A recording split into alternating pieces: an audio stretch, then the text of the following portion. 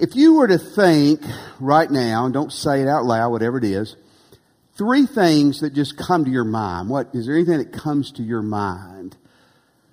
I'm thinking, we're at the picnic in like 40 minutes. And I'm thinking about hot dogs and hamburgers and Little Debbie's. Can anybody say amen? I called or text Brandon yesterday about the menu. I said, what are we having? He said, hamburgers and hot dogs. And I text back, are we having any kind of chips or Little Debbie's? And he was snarky. He texted back and said, you're taken care of. So there will be, Mrs. Little Debbie will be there today at the picnic. So don't think about that right now. But if you have your Bibles, turn to Matthew 18. If you don't have a Bible, the scriptures will be on the screen. I want us to think about 3 things this morning that I think, at least 2 of them specifically, are laid out in the text. And one of them ties in, if you don't know, today we dedicated our new children's building. Beautiful new building. If you hadn't had a chance to go through it yet, I encourage you to go over there when you get a chance and let somebody give you a tour. It's wonderful. I want to talk to you about greatness, about children, and tie that in even with buildings. And let's begin with this, a question to begin with. Do you want to be great? Now don't, some of you hide behind a false spirituality or piousness on this, but if you're honest with yourself, you have in the past at least, you have had a desire to do something or to be something with your life, to be great. I still remember when I was in 7 or 8 year olds, 1st or 2nd grade Sunday school class, the teacher asked us one Sunday morning, what do we want to do when we grow up? I still remember 3 of the guys, myself, a guy named Randy and Jimmy, responded. We have a guy named Martin who was in that, I don't know if he was there that morning, but Martin watches us from Miami, Florida most Sundays, a dear friend, and I don't remember what he said. Martin, if you're watching, message me today and tell me what your goal was. But what do you want to do when you grow up? And they asked me, and I said, a scientist. Boy, that was a stretch, wasn't it? They asked another guy named Jimmy what he wanted to be. He said he wanted to be a football player, pro football player. Really, he should have wanted to be the scientist. That's probably what he is. And I should have wanted to be the football player, which I wasn't. And then another guy named Randy said he wanted to be a race car driver. But when I look back on that, many, many years ago, no one said, hey, I want to be a crackhead when I grow up. No one said, hey, I hope I do 10 to 15 in a state prison sometime. Nobody said, I want to be a failure. I don't want to amount to anything. What everyone said that they wanted to do with their life is they wanted to do something that was great. And in verse 1 of Matthew 18, Jesus' disciples, his best friends, it says that the disciples came to him, to Jesus, saying, who is the greatest in the kingdom of God? Now, we believe this story is told in Mark 9 and Luke 9. You can read those when you get home. It's interesting to see how they parallel. This was not the only time they had this discussion. That who is the greatest? Who's going to be the most significant? Who do you think Jesus is the greatest? And another time when they were doing this, Jesus kind of caught them. Jesus knows what you're thinking, and he knows what you're talking when you're not whispering. And he caught them. The word greatest in your Bibles, if you're taking notes, means larger. It means status. It means power. It means authority. It means to be esteemed. Jesus, who is going to be the biggest shot in heaven? And I think they want to know who's going to be the biggest shot now. They lived in a world where rank and precedence and status really matter, but things haven't changed in 2,000 years. We still want that, and that's how we measure it, isn't it? That's how we measure. Who has the biggest house, the most toys, the most degrees, who's got the power, who your mama and your daddy are. Who's got the authority, the money? We beat people up when we're adults with our billfold.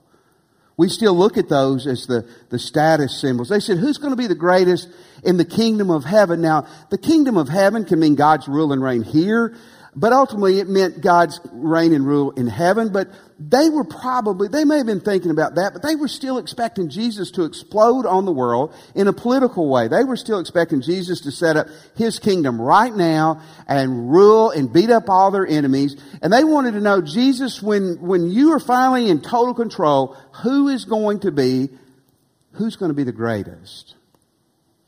Who will be the greatest someday in heaven? We wonder that too, don't we? Jesus, who's really the greatest person in this room? How do I strive to be the greatest person in this room. Jesus, you say in the Bible that when we get to heaven, some of the people who were top here are going to be at the bottom there, and some who are at the bottom here are going to be the top there. You want to be great. Most of us want to be great. And here's a neat thing. Jesus did not rebuke them for their desire to be great. He just totally transforms and redirects how greatness is found. And that's my second thought this morning. Jesus shows us how to find greatness. Now, before we move forward, here's a question you've got to answer. Do you really care what Jesus says? Because if you don't, I'm going to go ahead and waste your time, but it's not going to help you any. If you still think getting the most cars, the most money, the most power, the biggest position is where it's found, that's good. That's not where it's found at all.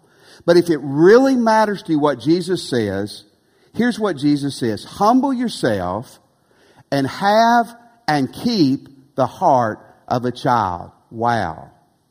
That's not what we want him to say. Jesus said, hey, you got a PhD. That's awesome. I created the world. You're a great athlete. That's awesome. You make a lot of money. Hey, in heaven, the streets are gold. You want to be great? Humble yourselves and have and keep the heart of a child. Look in verse 2. And calling to him a child, he put him in the midst of them. Some scholars say, when you go to Mark 9, the same story, they were in Capernaum in a house, and it could have been Peter's son he brought to him. Now, the word child there is an interesting biblical word. It doesn't mean a baby, a newborn. It's not a newborn. It's not a 5 or 6, well, it's not a 6 or 7 or 8-year-old. It's probably some child in between 2 and 4, we would say. The same biblical word is used in Matthew 2:8 when the wise men went looking for Jesus. Remember, he wasn't still a newborn and he wasn't in the stable. He was a little child in the house at this point. Now, figuratively, when he talks about a child, we're going to see more in a moment, he can be talking about a Christian who is not as far along as you are, someone in life who's not of your status and of your power, someone who is not your equal. But he's certainly talking about a child here too. He brings a child as a object lesson to him, a 2 to 4-year-old child probably. And look what he says in verse 3. Truly I say to you, listen, when Jesus says truly, that's his way of saying, put your phones down, put your iPad down, sit up and listen, because what I'm fixing to say is super important. Jesus says, truly I say to you, unless you turn and become like children, you will never enter the kingdom of heaven. They weren't asking him who was going to heaven. They were saying who's going to be the greatest. And Jesus says, wait a second. You're getting the cart before the horse. You're wanting to know who's going to be the greatest. Some of you, Judas, you haven't even crossed the line yet. He says you've got to turn from how you are right now. What does the word turn there? It literally means to be converted. We could say maybe it's certainly to be born again, or it can be repentance. Folks, repentance is a 180. A 180 is I'm going this way and I turn around and I come back this way. A 180 is I'm going towards Monroe and I say, no, I'm staying in Ruston, and I turn around. That's the 180. Here's how most of us repent. We're going this way. Well, that's the wrong way. We turn around, we do a 180, and then go, oh, that's pretty fun. And we go back this way, right? That's called a 360. That's not what repentance is. Jesus says, unless you repent and become like children. Now, again, go back with me 2,000 years ago. Children in Jesus' day had no rights whatsoever. This is a weird thing. When I was a kid, kids had no rights. I mean, at family dinners, when we had big family dinners, the kids ate last and you ate what was left. By the time I got an adult, we reversed that. We feed the kids first and now the adults eat last. I got messed over in both of those exchanges. In Jesus' day, though, kids had no value whatsoever. They were property of the family. If you had a child that had a physical or mental disability, it would not have been looked down at all if you would have let them be exposed to the elements and die. Women were even less respected than men. If you had a girl child and you had too many girl children, you might just let them live outside until they died. I mean, it was that bad. So this is shocking. Jesus has taken the person of the lowest status, the lowest power in their society, and here are these disciples who walk with Jesus and who are doing the Bible studies. And Jesus is saying, that's cool. But here's the child, and unless you become like a child, hey, forget about being great, you're not even going to go to heaven. Now, what did he mean become like a child? He didn't mean childish.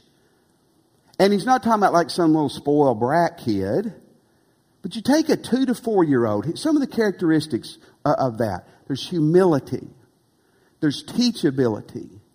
You can lead them. Most 2 to 4 year olds have not developed, they've got a sin nature, but they have not developed that aggressive self-assertiveness and that arrogance where you can't deal with them much anymore, like a lot of adults and even a lot of professing Christians.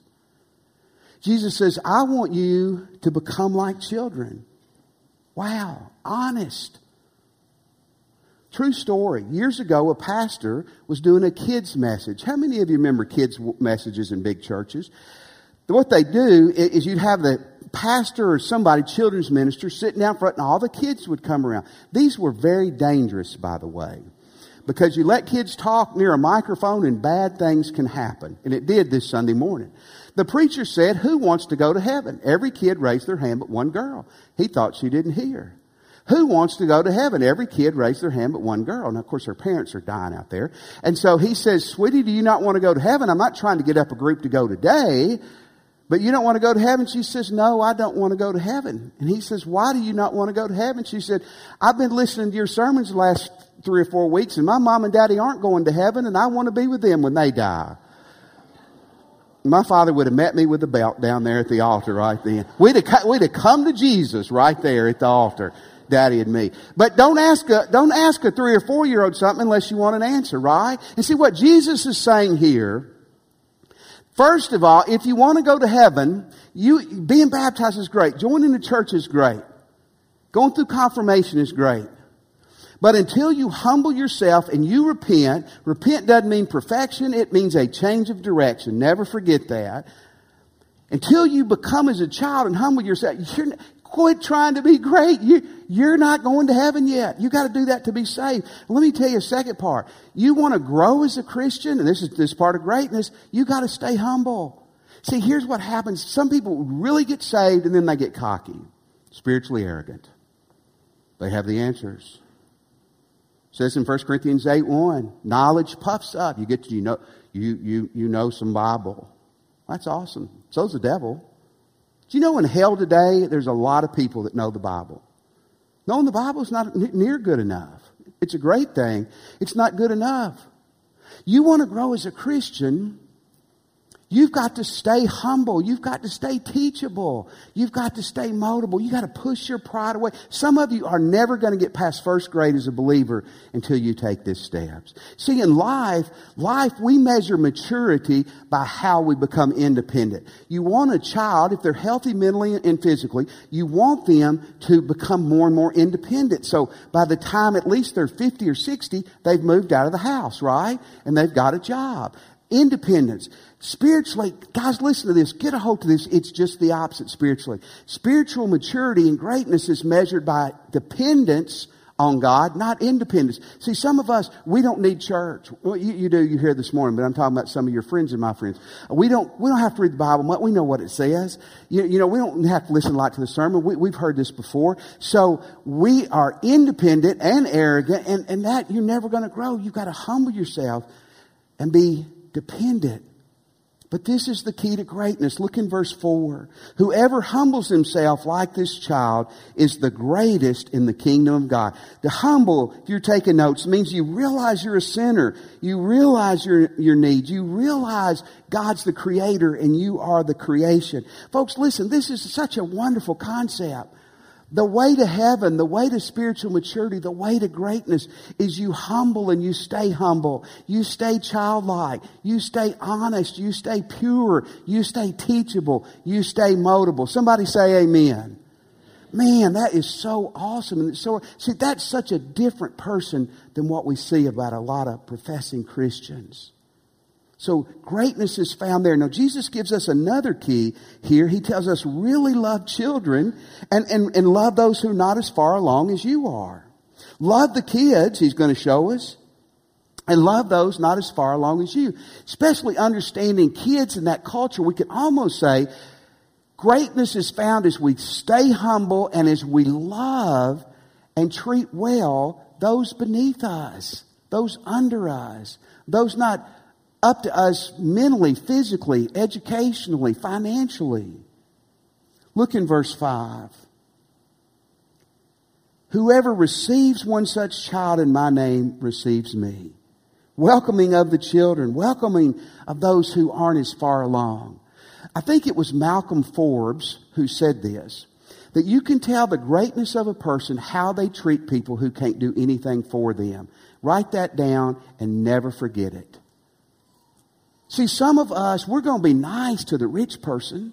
We're going to be nice to the professional athlete or the movie star or the famous. But if someone is beneath us, a child, someone is poor and we got a little more money, someone doesn't come from the same pedigree that we do, we stick our little noses up and look down on them. No.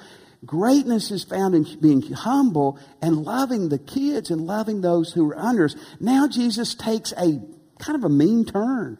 Verse 6, but whoever causes one of these little ones who believe in me to sin, it would be better for him to have a great millstone fastened around his neck and to be drowned in the depths of the sea. Jesus could have left that out, correct? But he didn't. You mislead kids. You mislead or mistreat people spiritually who aren't as far along as you are. You take advantage and you hurt people who are weaker or who can't help themselves. God says, oh man, that's not only not great, you're gonna pay. Look in verse 7. Woe to the world for temptations to sin, for it is necessary that temptations come, but woe to the one whom the temptation comes from. How many of you know who Chris Rock is? You know who Chris Rock is. Raise your hand. You know who Chris Rock is. Chris Rock was interviewed several years ago, and he was asked about his religion. And he said, my grandfather was a preacher. And he said, my grandfather was one of the funniest people I've ever been around. Now, here's what he said. He goes, man, he cussed all the time. He ran around on grandmama. But he was a funny, funny man. He said, I'd go to Granddaddy's church, and years later, several of Granddaddy's deacons got arrested for selling cocaine. Yeah, they were just a crazy bunch. Are you listening? Then they asked Chris Rock, they said, tell us about your views on Christianity and religion. He said, all that is a bunch of nonsense. Can you blame him? Your granddaddy's a preacher, and that's how he behaved. The deacons at First Baptist are selling coke on Friday night. You don't expect that to affect people? Let's look at verse 6 again. Verse 6, but whoever causes one of these little ones that believe in me to sin, a child, a weaker Christian, it would be better for him to have a great millstone fastened around his neck and to be drowned in the depths of the sea. The Romans in Jesus' day ruled the world. One way they did capital punishment is they would take you to the sea, tie a millstone around your neck, and push you out of the boat. That'd be fun, wouldn't it? Jamie, let's show them a picture of a millstone. There were two types of millstones in Jesus' day that were popular. One was called a hand millstone that ladies would use around the house as they cooked and that they worked. The other one was called literally a mulus or a mule millstone. You see that's turned by a mule. That's what he's talking about. And for a Jewish person, this would have hit them hard because, now this is not true, but many of them believe if you drowned at sea and you were lost at sea and you weren't buried properly, that your soul wandered for eternity. You don't want your soul going to hell for eternity, but you really don't want it wandering aimlessly for eternity either. Now in Revelation 20, it tells us the sea gave up its dead and stands before the great white throne of judgment. So you're not lost at sea, but to the Jews, that was a terrible thought. Many of the people hearing this from Jesus, including his disciples right here, may have seen this happen. Sometimes Josephus, the Jewish historian, tells us that in Jesus' era, Herod squashed a rebellion. And when he did, he took some of the rebels to the Sea of Galilee, where Jesus was frequently. They took them out to the deepest part, tied millstones around their neck, and pushed them out of the boat. Now, if you're in the deep ocean, it probably, as terrible as that would be, your body's going to literally probably implode. I thought about this week. Here's what would happen to me. Sharks would have sensed what was going on, circled the boat, and a huge shark would have caught me before I started sinking and held me up and mauled me for 2 hours before I died. I don't want to be pushed out of a boat with a rock around my neck, do you? Now listen, that's why I asked you earlier. This is Jesus talking. Jesus says, hey, church, play games. Fight about silly stuff. Have selfish agendas from your pastors or your deacons or groups in the church and be childish and run people off where people won't want to go back to church or any church. And you know what? Someday you're going to stand before me and you're going to wish somebody would have put a millstone around your neck and dumped you off in the ocean. He tells us as Christians, if you're a Christian, you better wake up. This is serious business. I don't know why Jesus put this in there. It'd been nicer if he'd have just left it with a pure greatness. But I think he wanted to say, hey, greatness is found when you're humble and you love those who are weaker and you love children. And by the way, if you mess with them and you hurt them, I'm coming after you. So here's our challenge today. Let's choose to be great. Let's choose to be great. Listen, many of us are never going to medical school. Many of us are never going to play professional sports. All of us can be great. We can be a great church. First Baptist Springfield can be a great church. It's within our grasp. Humble yourself. Stay humble. Be teachable. Push your pride away. Be willing to follow God and be willing to follow others and welcome the children and others. Look in verse 10. See that you do not despise one of these little ones. For I tell you that in heaven their angels always see the face of my Father who is in heaven. This is such a great verse. Despise means to stick your nose up. You ever known anybody that sticks their nose up at people? You kind of hope sometimes something will blow in their nostrils, don't you? God will get them.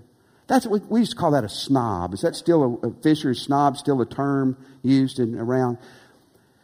Jesus said, don't be snooty and snobby. Welcome people. Welcome kids. Welcome those who maybe don't have your social economic status. Love them. Support them.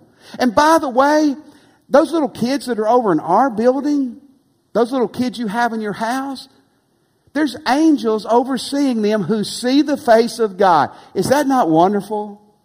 In Psalms 91:11 it says, for he shall give his angels charge over you to keep you in all your ways. In Hebrews 1 verse 14, it's talking about angels. Aren't angels ministering spirits sent to serve for the sake of those who are to inherit salvation? I don't know if we all have a guardian angel. Here's what I know verse 10 says. You got a child. You go over to our children's building where those children are. How precious are they to God? How do they matter to God? He says there's angels overseeing them. And those angels, by the way, see the face of God. That's worth welcoming them, isn't it? Verse 12 and 13, he goes on in a powerful way. You've heard these verses in Luke before.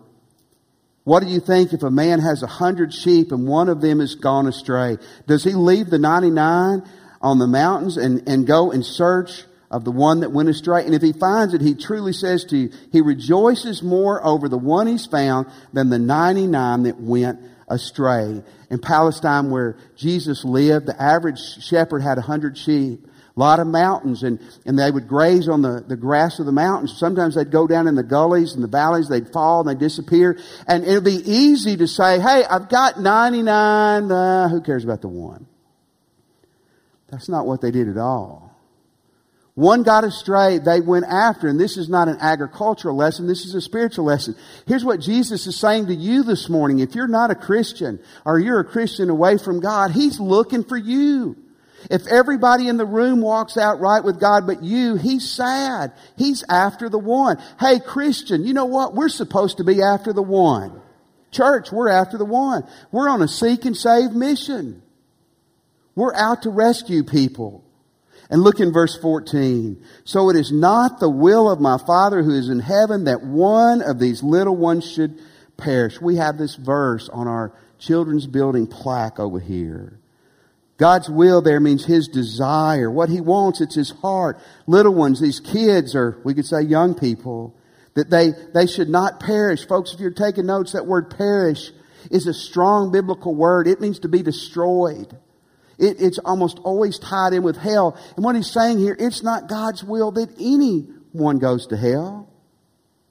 In 2 Peter 3:9, a great verse, the Lord is not slow to fulfill His promise, talking about the second coming. As some count slowness, He's patient towards you, not wanting anyone to perish, but that all should come to repentance. Clayton and I were at the Southern Baptist Convention 2 weeks ago. And J.D. Greear, a pastor in North Carolina, was just elected the president of our convention. And the guy that introduced him before we voted, here's what he said about J.D. Greear. He said, J.D. Greear believes that anybody, anywhere, anytime can be saved. You know what I say to that? Amen.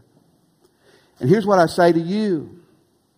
If you don't know Christ today, you can be saved today. Oh, preacher, you don't know my past. You don't know my past either.